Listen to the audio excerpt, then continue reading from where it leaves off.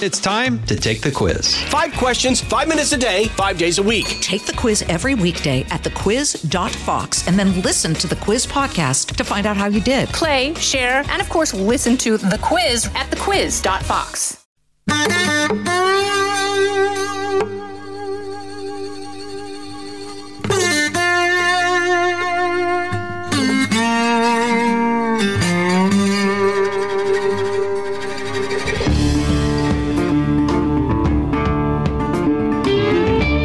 This is Trey. Thank you for joining us for another Tuesday edition of our podcast. Whether it's happening more or we're just hearing about it more, I don't know. I'll have to leave that to brighter minds.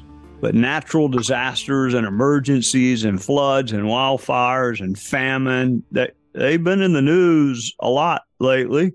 So how can a country or a community or even a family or a person prepare for a natural disaster or really any other kind of disaster? And what can we learn from the disasters of the past and our response thereto? For all of that, we're going to need an expert, which is what Dale Buckner is. He had a distinguished career in uniform and now is the CEO of Global Guardian, which provides security services, which I actually need when I travel, but I usually need it with respect to my travel companions, not from anyone like in the country, just from the people I'm traveling with. But I want to ask him about that because it sounds exciting and exotic. And emergency response, that's his other area of expertise.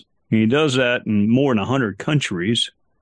So Dale, with that, I'm sure I have given short shrift to your background. I know I have, and what you do now. So my first question is, tell us about yourself and what you do now. So coming out of government after 24 years, you can go into the defense industry and stay in that world. You can be a contractor. You can go back to school. Those are pretty typical paths. I wanted to do something completely different out of government that had nothing to do with my past and what I did in the military. And I started a firm called Global Guardian 11 years ago. And what we found was when you think about what's going on in the insurance markets, if you read the fine print of insurance policies, they do not cover terrorism. They do not cover war zones. They do not cover natural disasters. So there's this immediate gap. And then if you're a corporate or a family office and you end up having just a series of vendors, right? You have a vendor for aviation, vendor for intelligence, a vendor for kidnap and ransom, a vendor for car and driver, a vendor, and none of them are coordinated. And what you realize also is those vendors typically have the exact same restrictions that I just described with insurance. They will not address a war zone, a terrorist attack, or a natural disaster until it's quote unquote stable. So what you end up with, if you're a large corporate headquarters, is you end up with this layer. You have insurance over everything and then 10 to 15 different vendors. And if you're a family, this is almost a pickup game of the same model. Ultimately, what you end up with is a platform that does not operate in real time. It's not going to come get you in the Maui fires. It's not going to come get you out of city center Paris when the terrorists attack. It's not going to get you out of the Ukraine when the Russians invade into Ukraine. And it's not going to cover those costs in most cases. So that gap in the market is what drove the development of the Global Guardian business model, where I want to run towards the terrorist attack. I want to run towards the natural disaster. I want to run towards the war zone contractually. And then operationally, I want people in around the world, as you described, in over 100 countries that speak the language, understand the culture, and can operate in that environment seamlessly. That's what's driven what I do today. And it's grown exponentially. We grow 41 to 100% year in and year out. I'll grow 58% this year. And to your point, Trey, when you opened is, I don't know if we just know we know more of it that's happening, or we're better educated, or we have more awareness, or it's actually increasing. From our seat, it is exponentially increasing conflict, however you define conflict. So I'll pause there, but that's kind of my initial where I came from and what I'm doing now. All right. Well, I have 1,000 questions, but I'm going to skip all the ones I wrote down and go with the one that just popped in my head while you were laying out for us what you do. So I accept the fact that insurance is Latin for say no and decline coverage. Sure. So people are going to need someone who goes to point X, but that requires you to have a vast network because you don't. I mean, how do you know? Let's assume the CEO of fill in the blank is a client, but you don't know that they're going to the Galapagos Islands until like 3 days before they go. How do you stay that connected? Yeah. So, Trey, we're in 134 countries where we have affiliates with typically expats, either European or American, sitting over them to manage these teams. We started in just 8 countries. I'm now in 134. We'll probably cap out at about 140 countries in the world, where I have an English-speaking ops center on the other end of the line that can deploy personnel, boats, vehicles, aircraft. What the tagline we like to use is within minutes and hours. So when you think about this in total in the model, I've got over 6,000 agents in 134 countries at my client's disposal. I have over 8,000 vehicles to include about 400 armored vehicles. I have 53 air ambulance aircraft. These are flying hospitals that are on contract. And most importantly, they're stationed around the world. So we're not originating from Europe or the United States to get to Australia or parts of Asia and the other side of the world, or even Africa. I'm right there in the backyard. And then I have 89 non-U.S. tailed aircraft, because U.S. tailed aircraft come with restrictions that I can bring into foreign countries as needed. So when you think about that template, very simply, we're monitoring the world here in the United States. We are connected into 134 teams that can validate a lot of the open source intelligence. When you think about a simple example of Hong Kong, during COVID, Hong Kong started to get really interesting with the protests. After about the first 2 weeks, we realized that a lot of the protests were pre-planned, they were for the cameras, and they were not enduring. They'd show up, everybody'd show, 700 people would show up, protest for 30 minutes, and go back home. That kind of confirmation of what you see in the open news source and open source intel feed compared to reality on the ground is really, really important. So that's how we've connected the dots to create this, network where we use this tagline, I can move in minutes and hours. The first pickup or the first client we picked up during the Paris attacks was 17 minutes. Typically, we're 2 to 3 days faster than all of our air ambulance or medical evac competitors because our aircraft are sitting regionally across the world in different hemispheres. So that's really the magic in the model. So that, to your point, I don't know where all my clients are going. I do track millions of people per year, either through what they call P&R tracking, where I track flights and hotel reservations, or we actively track you on a cell phone or a SAT device. But there are cases where I'm going to have clients inevitably that didn't tell us how many people were in Ukraine. I'm going to have large corporates that didn't tell us they had a staff of 400 people in Ukraine that we now have to get out. That does happen, but because of the platform, and once I stand it up, the capacity is there to then adjust. Ultimately, that's how we got a little over 11,000 clients out of the Ukraine in the first 3 weeks. And we utilized the Romanian team, the Polish team, the Hungarian team, the Slovakian team, to all support the Ukrainian team. That's really how this works when you get down to it. All right, I'm going to pick an example from the front pages of our newspapers today, the fires in Hawaii. Yes, sir. All right, I want you to assume that you have clients that were either working there or on vacation there. How do you navigate the fact that government, state government, federal government, they may say, no, nobody's coming in here. Now, we're running the show. We're all for free markets until we're not. The government's running the show. How do you navigate through that? I'll ask it almost a counter narrative to that is, do you think the government and the United States government, let alone governments around the world, are sophisticated enough in that first, call it 48 to 72 hours of any crisis, to actually manage that environment? When you think about the U.S. government template, the upside of government is they can bring mass and capacity. They'll do that now in Maui. But in the first 72 hours of almost any crisis, even the Ukraine, the border never shut down to Poland or Romania ever. Now, they put restriction on who could go after about 72 to 96 hours. They then said males from the age of 18 to 62 could not leave the country. But it takes days for governments to work. Governments are slow and bureaucratic. You know that.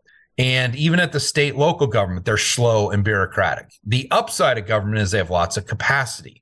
So what we found in all of these scenarios, whether it's the Texas freeze, the California fires, the Ukraine, the fall of Kabul, on and on and on, in all of these scenarios in the last 11 years, there has never been a government restriction that I could not work through. When you think about the COVID and the shutting down of the globe, we were still evacuating people out of these countries where technically the airspace was closed, the border was closed. Because the teams on the ground speak the language and typically come from a government background, you can always work exceptions to policies to get people out. Ultimately, we got 221 people off the island of Maui in the first 48 hours. We used 2 boats off the Big Island and brought them into the northeast side of the island where there weren't any fires. And then we flew people on private charter that originated in Oahu, quick flight to Maui, and then back to Oahu, and then they flew out commercially. So when you think about any crisis, it always has the same template. You've got to identify where the hotspot is in the threat. You want to move away from that. And then you want to utilize an asset to get your people to a quote unquote safe zone. Because this is an island, the safe zones are the Big Island primarily and Oahu primarily, just because of commercial traffic. But you could use that template, and whether it's the Texas freeze where we're taking people out of Texas, taking them into Louisiana or Oklahoma, and then putting them up in a hotel and getting them food and water and safety. So that template applies across the board. But to end where you started, ultimately, governments are slow and bureaucratic. Their value is at the back end, typically. It's not during the initial phase of the crisis. More of my conversation with the CEO of Global Guardian, Mr. Dale Buckner, is coming up. Fox News Radio on demand on the Fox News app. Download the app and just click listen. When you swipe left, you can listen to your favorite Fox News talk shows live. Swipe right for the latest Fox News Radio newscasts on demand. Fox News Radio on the Fox News app. Download it today. All right. You and I have made reference. We made reference to war, which sometimes provides a lot of advance notice. I mean, you served. I did not. I'm pretty sure Putin forecast what he was going to do in Ukraine. If you like circumstantial evidence, I guess massing your troops at the border would be circumstantial evidence of that. You've got wildfires, which can kind of spring up in hours. We have a hurricane right now hitting California, which, thanks to modern technology, we have several days' notice, maybe more than that. So some things you can prepare for, some things you cannot. Mm-hmm. Help us understand, are there examples where things could have been prepared for better, that you did have enough notice and your response was inadequate? Do you sit there and watch, okay, there's a hurricane getting ready to hit, there's a tsunami getting ready to hit? Tornadoes are another example. You don't have a lot of notice. Mm-hmm. So how do you react to those where you have notice versus you don't? And how can government do a better job of preparing if you do have notice? Yeah. So number one, I run 2 operation centers here in the U.S., and then they're spidered out to 134 English-speaking operation centers. We're watching on one pane of glass where you can see on just one dashboard. I can see all my clients. I can see every major disruptive event in the world. We're tracking all the hurricanes in real time. You can see their path. So I'll use that as my first example. Yes, we're tracking hurricanes. And if you look at Fort Myers last year in the spring, when you think about that, think about how inaccurate, as good as that technology is. We do have a sense of track, but the track is never actually accurate. When we looked at what happened in 2017 with the track that hit the Virgin Islands and then Puerto Rico, 2 back-to-back hurricanes, and then last year with Fort Myers, the night before, where the path actually ripped through Fort Myers, that just about 12 hours out, it was still tracking towards Tampa, going much further north than it did. Ultimately, as good as the technology is on storm tracking that would give you advance, it's still never right, Trey. That's the first lesson learned in this. When you think about war, yes, we saw the Ukraine happening, and we put out a report, a 55-page report, 43 days prior, stating there's a 70% chance that there is going to be invasion by land, east, air, and sea by the Russians. There's a 20% chance that this will be a full-scale invasion, and there's a 10% chance we're going to find a diplomatic way out. Very forecastable, easy to prepare for because you had several months for it. And then you had the fall of Kabul. Nobody saw that coming. It was poorly prepared, and we all had to move very quickly. When you think about an active shooter, you can't prepare for that on the front end. There's typically not a lot of prep. And when you think about these wildfires coming out of nowhere, there's not a lot of prep. So my answer is it's mixed. Yes, you're watching the world in near real time. And when we see a hot spot, something that's going on in Israel, something that's going on in Brazil, we're going to forecast to our clients and go, hey, we're tracking the following. Who else might be there? What other concerns might you have? So we're always trying to be ahead. Ultimately, in the Paris attacks, we had no warning. There ended up being 6 attack sites in Paris in 2015, no warning whatsoever. And at that point, you're reactive.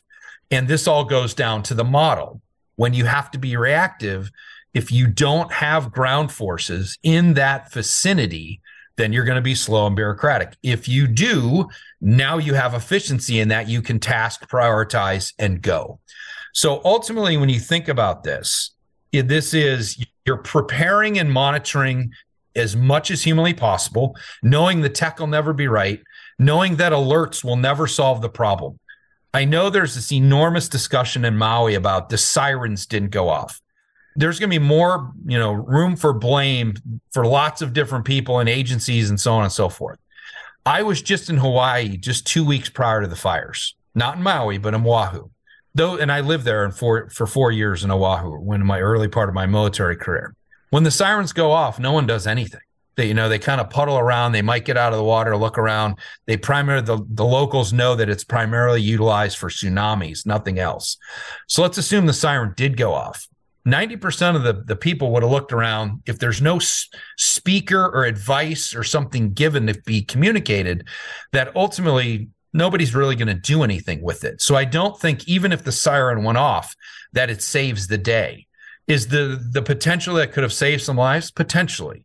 But the masses, I don't think it's a major factor in preventing what happened in Maui. In the aftermath of something like the fires in Hawaii, or you can pick another natural disaster, it strikes me that communication is like number one. Is that, I guess public safety is number one, but communication would be like tied to it, I guess. What's the biggest shortfall or shortcoming in the aftermath? Because listening to what you said about the siren, I also heard the failure to divert water was an issue in Hawaii. But I don't know. I don't want to be overly simplistic, but reliable communication, real-time, accurate facts seems to me to be pretty high up a list of priorities of what you're looking for. Yeah.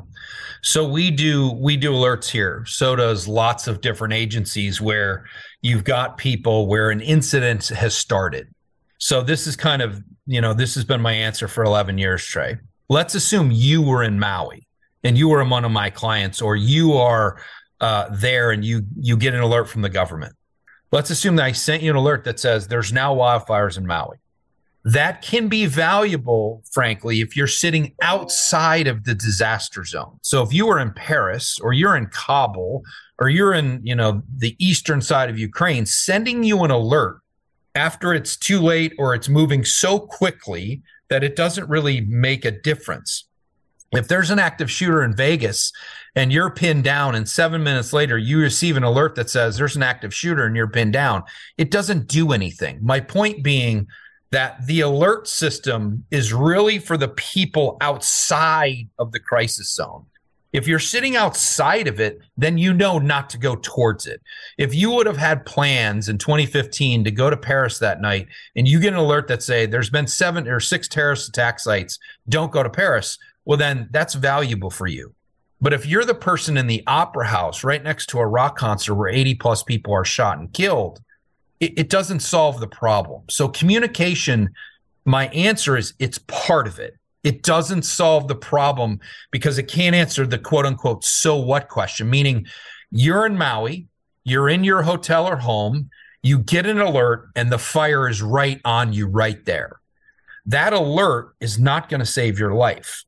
What you do, whether someone assists you or what you unilaterally do to get yourself away from that threat, being an active shooter, being a war zone, being soldiers' tanks, being a natural disaster, earthquake, fire, whatever it might be, what you do to get out of that scenario or someone that's going to assist you to get you out of that threat zone, that's what really matters.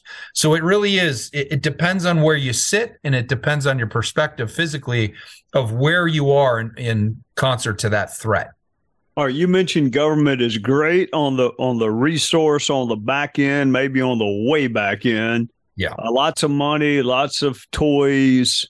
If you were running FEMA and you said, okay, help on the back end is wonderful, but we need to be better on the front end. We're too bureaucratic. We're not nimble enough. And government were to say, look, we're going to triple your salary as the CEO of Global Guardian to be FEMA, which I'm pretty sure they won't. But in my hypo, they are. Sure. What would you change? How would you make government more nimble on the front end? Yeah. So specifically to the U.S. government here, because it'd be a long just conversation if we went global. So think about, in my mind, because I think about these things constantly, because I came from government. And now I'm in a private setting. What I've realized is, and I'll use Fort Myers as an example. We, Global Guardian, I put teams from Miami to Jacksonville to Tampa to Naples, Florida, because no one really knew where that track was going to go.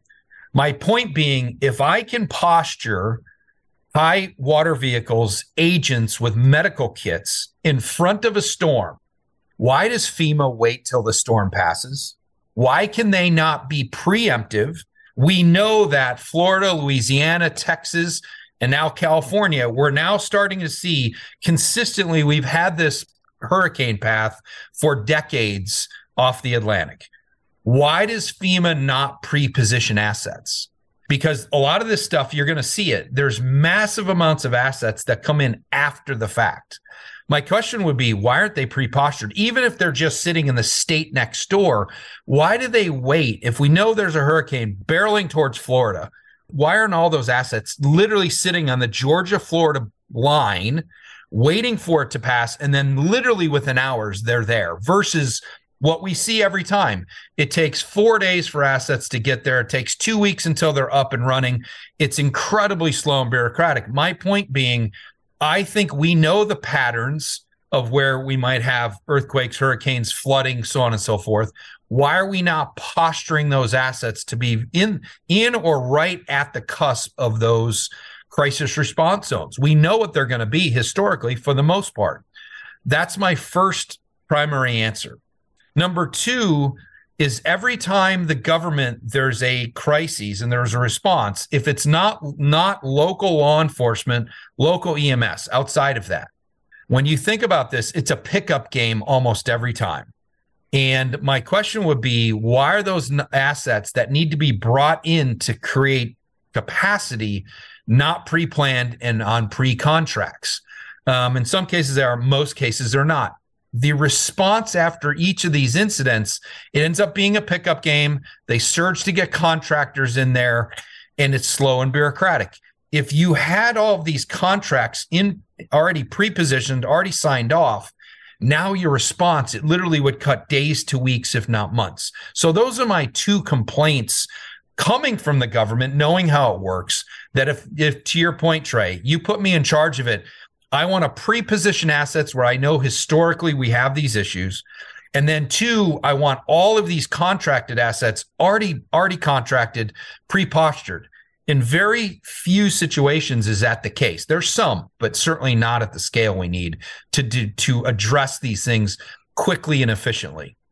All right. As you survey, let's just say the last 5-10 years, natural disasters, emergencies, active shooters, war, fill in the blank. You mentioned pre-posturing assets, and you mentioned being a little better prepared on the contractor side, what else makes you pull your hair out when you watch governments respond to fill in the blank? What makes you say there is such a better way? Yeah.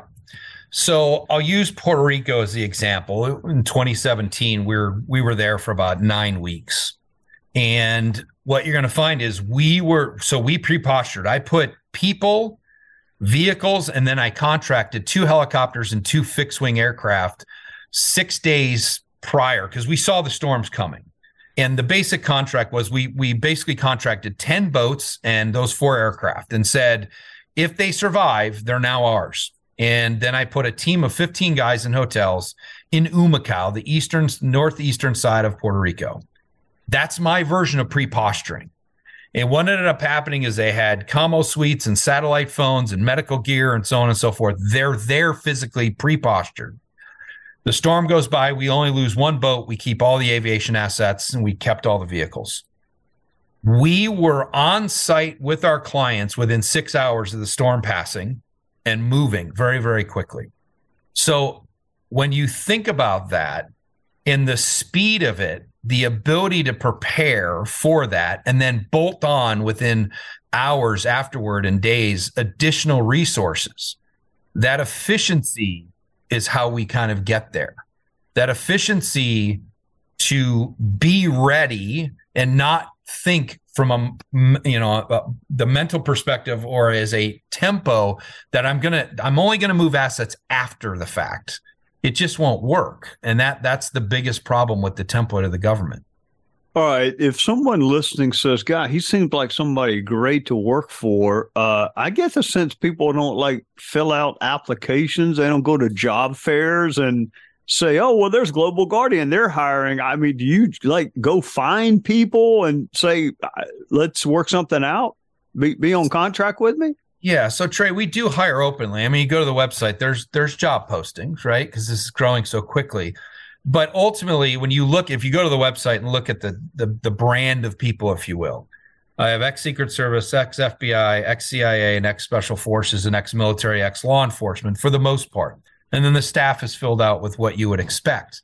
Yes, this is a trust business. Most of my chief security officers in the Fortune 1000, they have to have a bona fides because they come from those tribes of ex-CIA, ex-Secret Service, ex-FBI.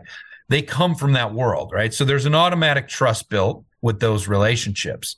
But yes, a lot of the people that we bring on internally are through relationships and enduring trusted experiences from their past life in the government. With our affiliates, what you'll find, it's a very simple template or very similar template, and that most of our teams were ex-government something for the most part, but now they're in the corporate space. What we don't want to be is a government contractor. I'm not in that world. I don't want to be in that space. I have a NASA contract for the astronauts and medical evacuation for them and things like that, but it's relatively small in the grand scheme of things. We're very focused on what we think is the greatest gap in the market, which is for corporate America and families to be served very quickly, very efficiently, and to fill that gap of the lack of government support, the lack of insurance, and the lack of all these different vendors who won't operate in real time and have these insurance-esque type restrictions on war zones, natural disasters, and terrorism. I'm not asking you to spill any trade secrets, and you're too sophisticated to do it, even if I were to ask. I'm not smart enough to ask that question. But when I hear you talk, I think, okay, corporate, I get. Families, you would probably have to be on the wealthy side of families. I mean, I my wife does from time to time listen to this podcast. I could hear her saying, hey, I got a lot more confidence in Dale to get me out of Israel than I do you, Trey. So I'm going to go hire Global Guardian. The service you provide cannot be cheap. Trey, it's a mixed answer. Number one, you could go on our website right now. You can buy what we call air ambulance membership, which gets you 2 global medevacs and includes the United States a year. And we, unlike insurance, or we, unlike many of our competitors, we will fly you or your family to any hospital or any city in the world of your choosing, not ours, We're not an insurance firm picking the closest hospital or airport, so on and so forth. You choose where you go, and that flight might cost $300,000. That flight might cost $75,000. You will pay nothing for it. That annual membership is $265 a year for an individual and $385 for a family of 5. Wow. So this is very affordable on the medical evacuation side, and it has 2 key differentials. One, I will support you in the United States, which travel insurance won't, because they'll say, oh, you ripped your foot open diving in Key West. We're just going to medevac you or EMS you up to Miami. You could use that template across the U.S. We will take you home, if you will. On the kidnap and ransom side, we sell a kidnap and ransom platform, an individual membership, again, for $285 a year that covers all the costs associated with your negotiation getting you back. And then I have a security response membership. Again, if you were in Mexico when there was an earthquake, or you're in, the Paris attacks or the Turkey coup, if you're in any of those environments, we will come get you, move you away from that threat, put you into a safe environment, and then stop. Now, admittedly, I'm not going to fly you all the way back to your hometown, but I will come get you out of that high-risk environment, get you to a safe zone, and you pay nothing for all of those platforms other than the annual membership. So for less than $300 a year or less than $500 a year, for both an individual and a family, I can cover your medical evac globally to include the U.S. I can cover all the cost of kidnap and ransom, and I can cover your security response. If you were in Maui and I had to move you from point A to point B to get you a safe zone, you pay $285 for that service.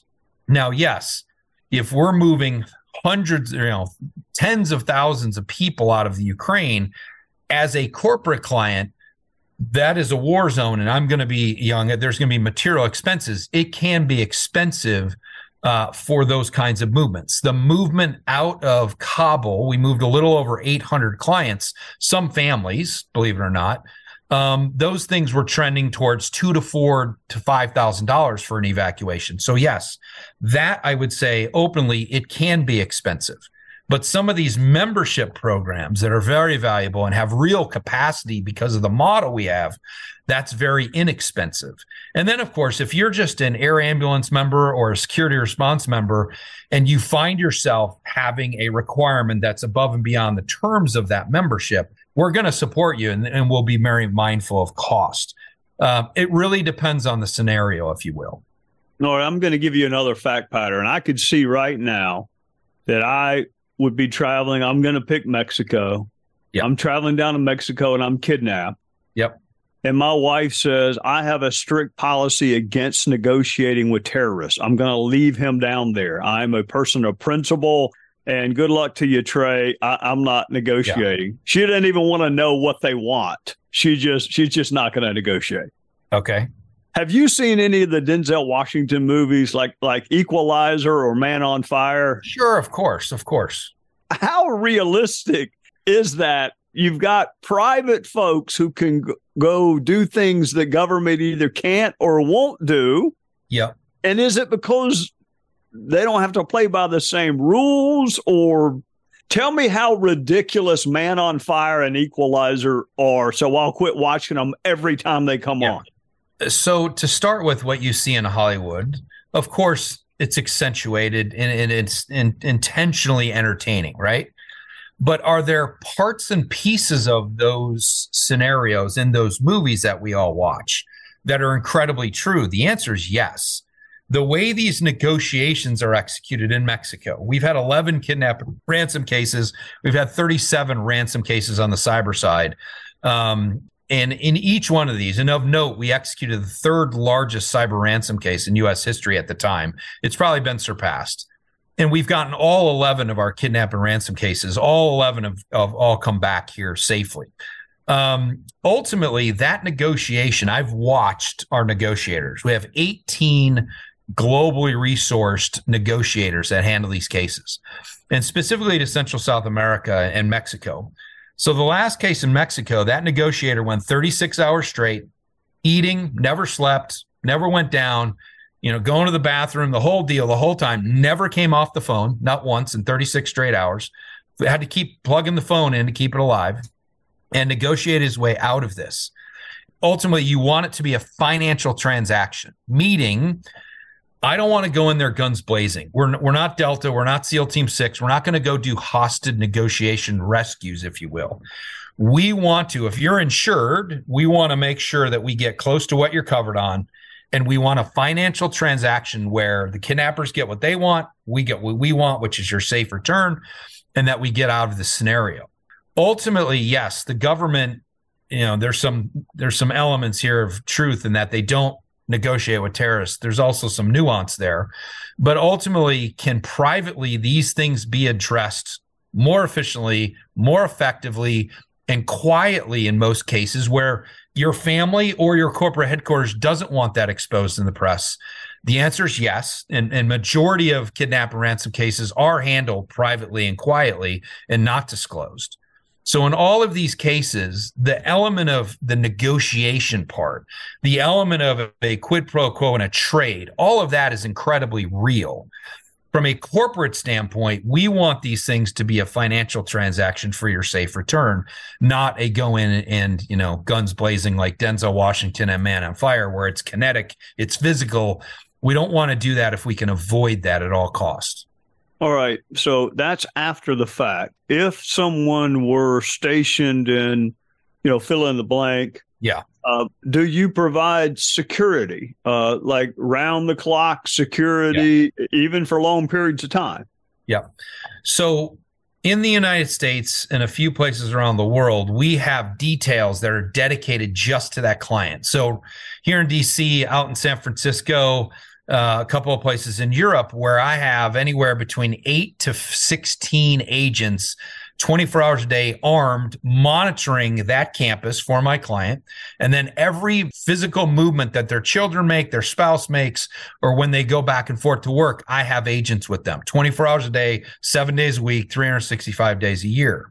On an episodic basis, we're running about 130 to 175 what we call missions, meaning car and driver, event support, airport transfers a month. On average, we touch 63 countries a month.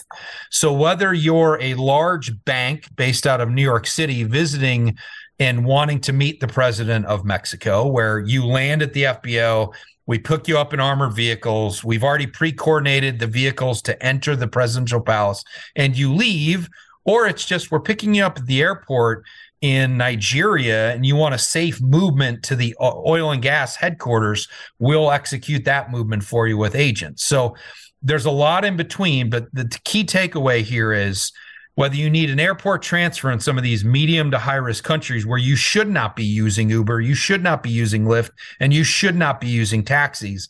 That's the void in the market that we fill with those mission sets. And again, we're hitting about 63 countries a month. And this fall, as we come out of summer and everybody puts the kids back in school, from now all the way to Christmas, that those numbers exponentially go higher and higher and higher and increase. We're going to take a quick break. More of my conversation with Dale Buckner is next. How much of your time is spent vetting folks in other countries that might potentially be partners or contractors with you? Because, here we can go access certain databases and find things out, but I'll imagine it's tougher in other countries. Of course it is. So you think about Saudi Arabia, you think about Russia, you think about China. These are very large countries. Even Mexico's a very large country. So we have 3 affiliates in Mexico to cover the entire country with some specialty and nuance. We have one core affiliate that does, 85% of it. Then we have some specialties in Mexico, for example.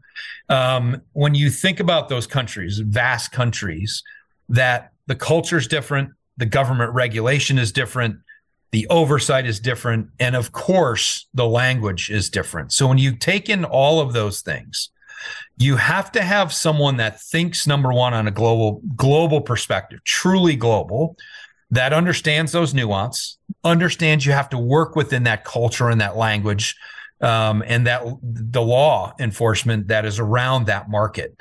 They're very different. I cannot treat the team in Tokyo the exact same way I treat the team in Saudi Arabia and the exact same way we treat the team in Honduras. They're all very different, and they have different capabilities, different backgrounds that you really have to manage. The key here is to create that baseline standard. When do you talk? How do you dress? How do you prepare the car? What's your basic medical package? What is your basic security protocol? Those things you can standardize. There are a whole host of other things you cannot standardize, and you have to be comfortable working with that. And you have to be comfortable operating with people that might think differently than you. They might have a different optic than you. And that part of it, making that work and creating that synergy is really the challenge. We think we've gotten really good at this. We've been at it 11 years. Again, we started in just 8 countries. We're now in 134. We'll probably cap, as I opened with, about 140 countries around the world. It's a mindset, Trey. That's what makes this work at the end of the day. Well, it sounds to me like if you wanted to, you would have something to worry about every single waking second of your life if you chose to do that. Yeah. Because it seems to me like, I mean, you almost live, bad news is really the only news you get, I guess. I mean, people don't say, hey, I need you to know my child, won the spelling bee at school. It's all bad news. So how do you deal with that? So, Trey, it's actually pretty equal. And here, I'll explain it, and it'll make perfect sense to you. At this point, the firm has grown to the point where I don't see the day-to-day. There's 1,000 things that happen at my firm every day that I have no idea of who we're supporting where in the world. It's just the scale and capacity of this has gotten so big, I can't keep up to it. Number 2, to your point, I hear the really good news or I hear the really bad news, right? So when we're in the middle of a medevac right now. When that medevac lifts off and that person lives, there's a high that is associated with that. When we get the last bus across, from Ukraine into Poland, we reach 11,000 clients. It's a milestone. We're celebrating. You also get hey, we cannot get to these people right now. We're going to have to wait 3 days because they're pinned down and the Russians have taken over that town. You're going to deal with that too. So it is a never-ending cycle. Yes, I'm alerted of major events at this point. And ultimately, as a business leader, I'm really woke up for 3 reasons. Number 1, is it a high-risk decision? Because I am the only one that can make those decisions ultimately. Number 2, it's a high-risk financial decision. How much risk are we willing to take on putting an aircraft up in the air or sending, armored vehicles into certain environments? And what's that cost associated with that? And do we have exposure, financial exposure? And then lastly, the request. You can imagine at this point, Trey, we get requests to do some pretty weird things. Like we'll get requests to move diamonds and arms, and we won't engage those things, but we get those requests. And you have to be very careful of who your client base is, right? There's a lot of unsavory people around the world that will ask you to do unsavory things. We're constantly doing the due diligence on, is this the kind of client? Is it going to be long-standing? Does it have long-term value? And are we operating in a legal, professional manner that won't put our brand at risk? Those are the big 3 things for me that I get engaged in at this point. Because to your point, if I stood in the op center, which is 5 feet behind me, 24 hours a day, I'd never sleep. Like it just wouldn't happen. But I've got enough quality subordinate leaders. The system and the capacity of that platform has been built out such that I really do feel quite good, and I do sleep very good at night. And they know those 3 criteria to wake me up, and I leave my phone on, and it's sitting on my headboard and on high volume, and I will wake up for those decisions, of course. And then lastly, when there is a Maui, when there is a hurricane in Puerto Rico, when there is the Ukrainian war, so on and so forth, yes. In the first, I'd call it the 48 to 72 hours, maybe 96 hours, I'll be very involved. I'll be here till late at night, 2, 3 in the morning, watching those things starting to create momentum. Once I feel it starts to normalize, then I'll back out and let the subordinate leaders take the reins of it again. Dale, it sounded to me like you had a pretty interesting life when you were in the military. I mean, that sounded like it would have been challenging and fun and exciting. Yep.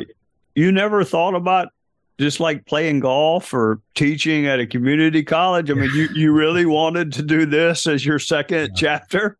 Yeah. So Trey, I'm 55 years old and I still have just a ton of energy. So I know that I would be bored. I don't need to work anymore. I just, in fact, had a financial transaction with the firm just literally 3 weeks ago, and I have a full military retirement. So the combination, I really don't need to work anymore.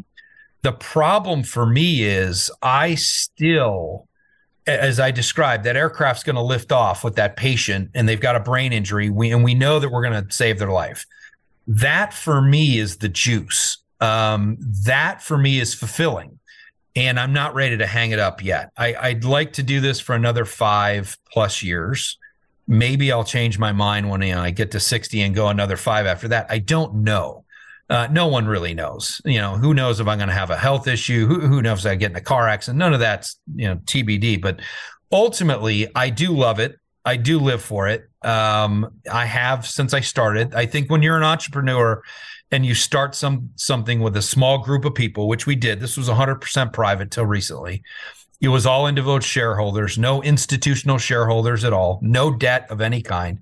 When you started and it's your baby for all intents and purposes with some trusted investors, which I had, I think that it's very gratifying, and seeing it grow, seeing the good we're doing around the world for people is very there's a lot of satisfaction in that. So it is going to be hard for me to decompress off of that. I'm not quite ready is what I would say. Well, 130 countries just strikes me, and I'm sure everybody else listening, as a staggering scale. I don't know how many countries there are in the world. Whatever day I was supposed to learn that in geography class, I skipped. I don't have any idea how many, but it sounds like a lot of the world is covered by y'all. It is. And again, the beauty of, if you're going into a place like Guinea-Bissau, the third poorest country in Western Africa, I don't have a team there because there's not enough Western travel. There's not enough Western investment. I'm not going to stand a 24-hour team up there. But what I can do is bring in the team from Nigeria that understands the terrain, understand what's going on there, and can navigate that. So when you think about that 134 country, it's almost like a lily pad into these other markets. Where I can't go is I can't go into Iran. I can't go into North Korea. And there's only a few things I can do in a place like Cuba. So, and then we're still up and running. We don't fall under any of the restrictions in Russia. So we're still supporting clients there. I can still, I still have a major bank that legally it doesn't bump into any restrictions on sending money back and forth. So we're still there supporting clients. It's gotten much, much smaller. Most of the West, as you know, has pulled out. We're not doing a lot in Russia. There's still a few things that pop up here and there. But that footprint and that ability to move in minutes and hours and do things that others won't contractually is really, really valuable at this point. I'm going to let you go with this one. You mentioned North Korea. I think one of the more sobering books I have ever read in my life, I think I'm going to get the title right, The Orphan Master's Son. It's a book on North Korea. It won a bunch of awards. I can't imagine why somebody would want to go there, but if you find yourself in trouble in North Korea, that's just no hope zone, right? I mean, there's nobody that's going to come help you, are there? That is a government-only response. That's what I would tell you, is that there are some relationships in the background maybe, but ultimately, if you're in North Korea and you get hemmed up or have a problem there, from a pure corporate standpoint, there's almost no way I can help you. Now, I can connect you to some folks that do have some relationships in the country at best. For the most part, it is now a government-to-government discussion with some worker bees underneath that with relationships. But that's as good as it's going to get. And to your point, I'm not going to be able to help you in a material way in North Korea other than to hand you off. Dale, what have I not asked you that I should have? And you're sitting there thinking, how could this idiot lawyer not have asked me this already? Well, I certainly don't have that. I think the question that I'll kind of self-impose on myself is just most people kind of lead to this question. And they say, Dale, do you think that the environment, the United States and globally, is it going to calm down? Is it going to standardize? Is it going to kind of decompress a little bit? When you think about the United States and COVID, 3 years in a row, the highest murder rates in the history of the country since we've been keeping records, right? When you think of the war and you think of famine and war zones and natural disasters and terrorism has statistically come down, but it's still out there and it still happens in different ways and shapes and forms. Ultimately, people typically end with, do you think that we're going to come down in these statistically, we're going to have less violence, less threat, less conflict? And my answer is no. I hate to sound dark. I do live in this world where I'm responding to some really interesting events in the world. Ultimately, I think murder rates ebb and flow. Economics have a lot to do with that, what's happening in the economy and what people have in their hand. But there's culturally things going on in our country and abroad where the social fabric and the trust and confidence with government is fraying in a way that there are changes going on with the human condition around the world that I think drives, unfortunately, a narrative where I do think these global disruptive events all the way down to your local crime rate continue to increase, unfortunately. And I do think the conflict of war and terrorism and what's going on with our climate is all driving these different conflict zones and these flare-ups. And I don't think it's going to go away, and I don't think it's going to settle. It'll ebb and flow in different ways and forms. But ultimately, I do think if you're a business leader or you're a parent, that you have to view the world from a slightly different lens, and you have to be more protective than ever before, unfortunately. I think that's the reality. It doesn't mean you shouldn't travel to Mexico. I would tell you should go. You just need to know where to go, be aware of the pitfalls, and be prepared, and know what system you're going to use if you have a problem. We're not telling people to not engage the world and not travel. In fact, it's the opposite. We want you to get out there. We just want you to do it in a way that is more mindful and thoughtful than ever before. That's all. Ladies and gentlemen, our guest today has been Dale Buckner. I thought he had a pretty fascinating life and career before all of this. I mean, he's very highly decorated career with the military, and he was only warming up. Now he's got the whole world that could keep him up at night. And it sounds like he's not going anywhere anytime soon. So he's got, I think he committed to at least 5 years and maybe 10 more years running Global Guardian. I cannot thank you enough for shedding light on what I find a fascinating series of topics. All the best to you. I hope that your subordinate leaders, is that what you call them? Subordinate leadership? Yes, sir. I hope they learn those 3 reasons to wake you up, and they don't start adding a 4th, 5th, or a 6th to that, or you may have a different group of subordinate leaders if they start waking you up too much. Dale Buckner, thank you so much. Thank you, Trey. Have a great day. All right, you take care, and thank you all for listening. Listen ad-free with a Fox News Podcast Plus subscription on Apple Podcasts, and Amazon Prime members can listen to this show ad-free on the Amazon Music app.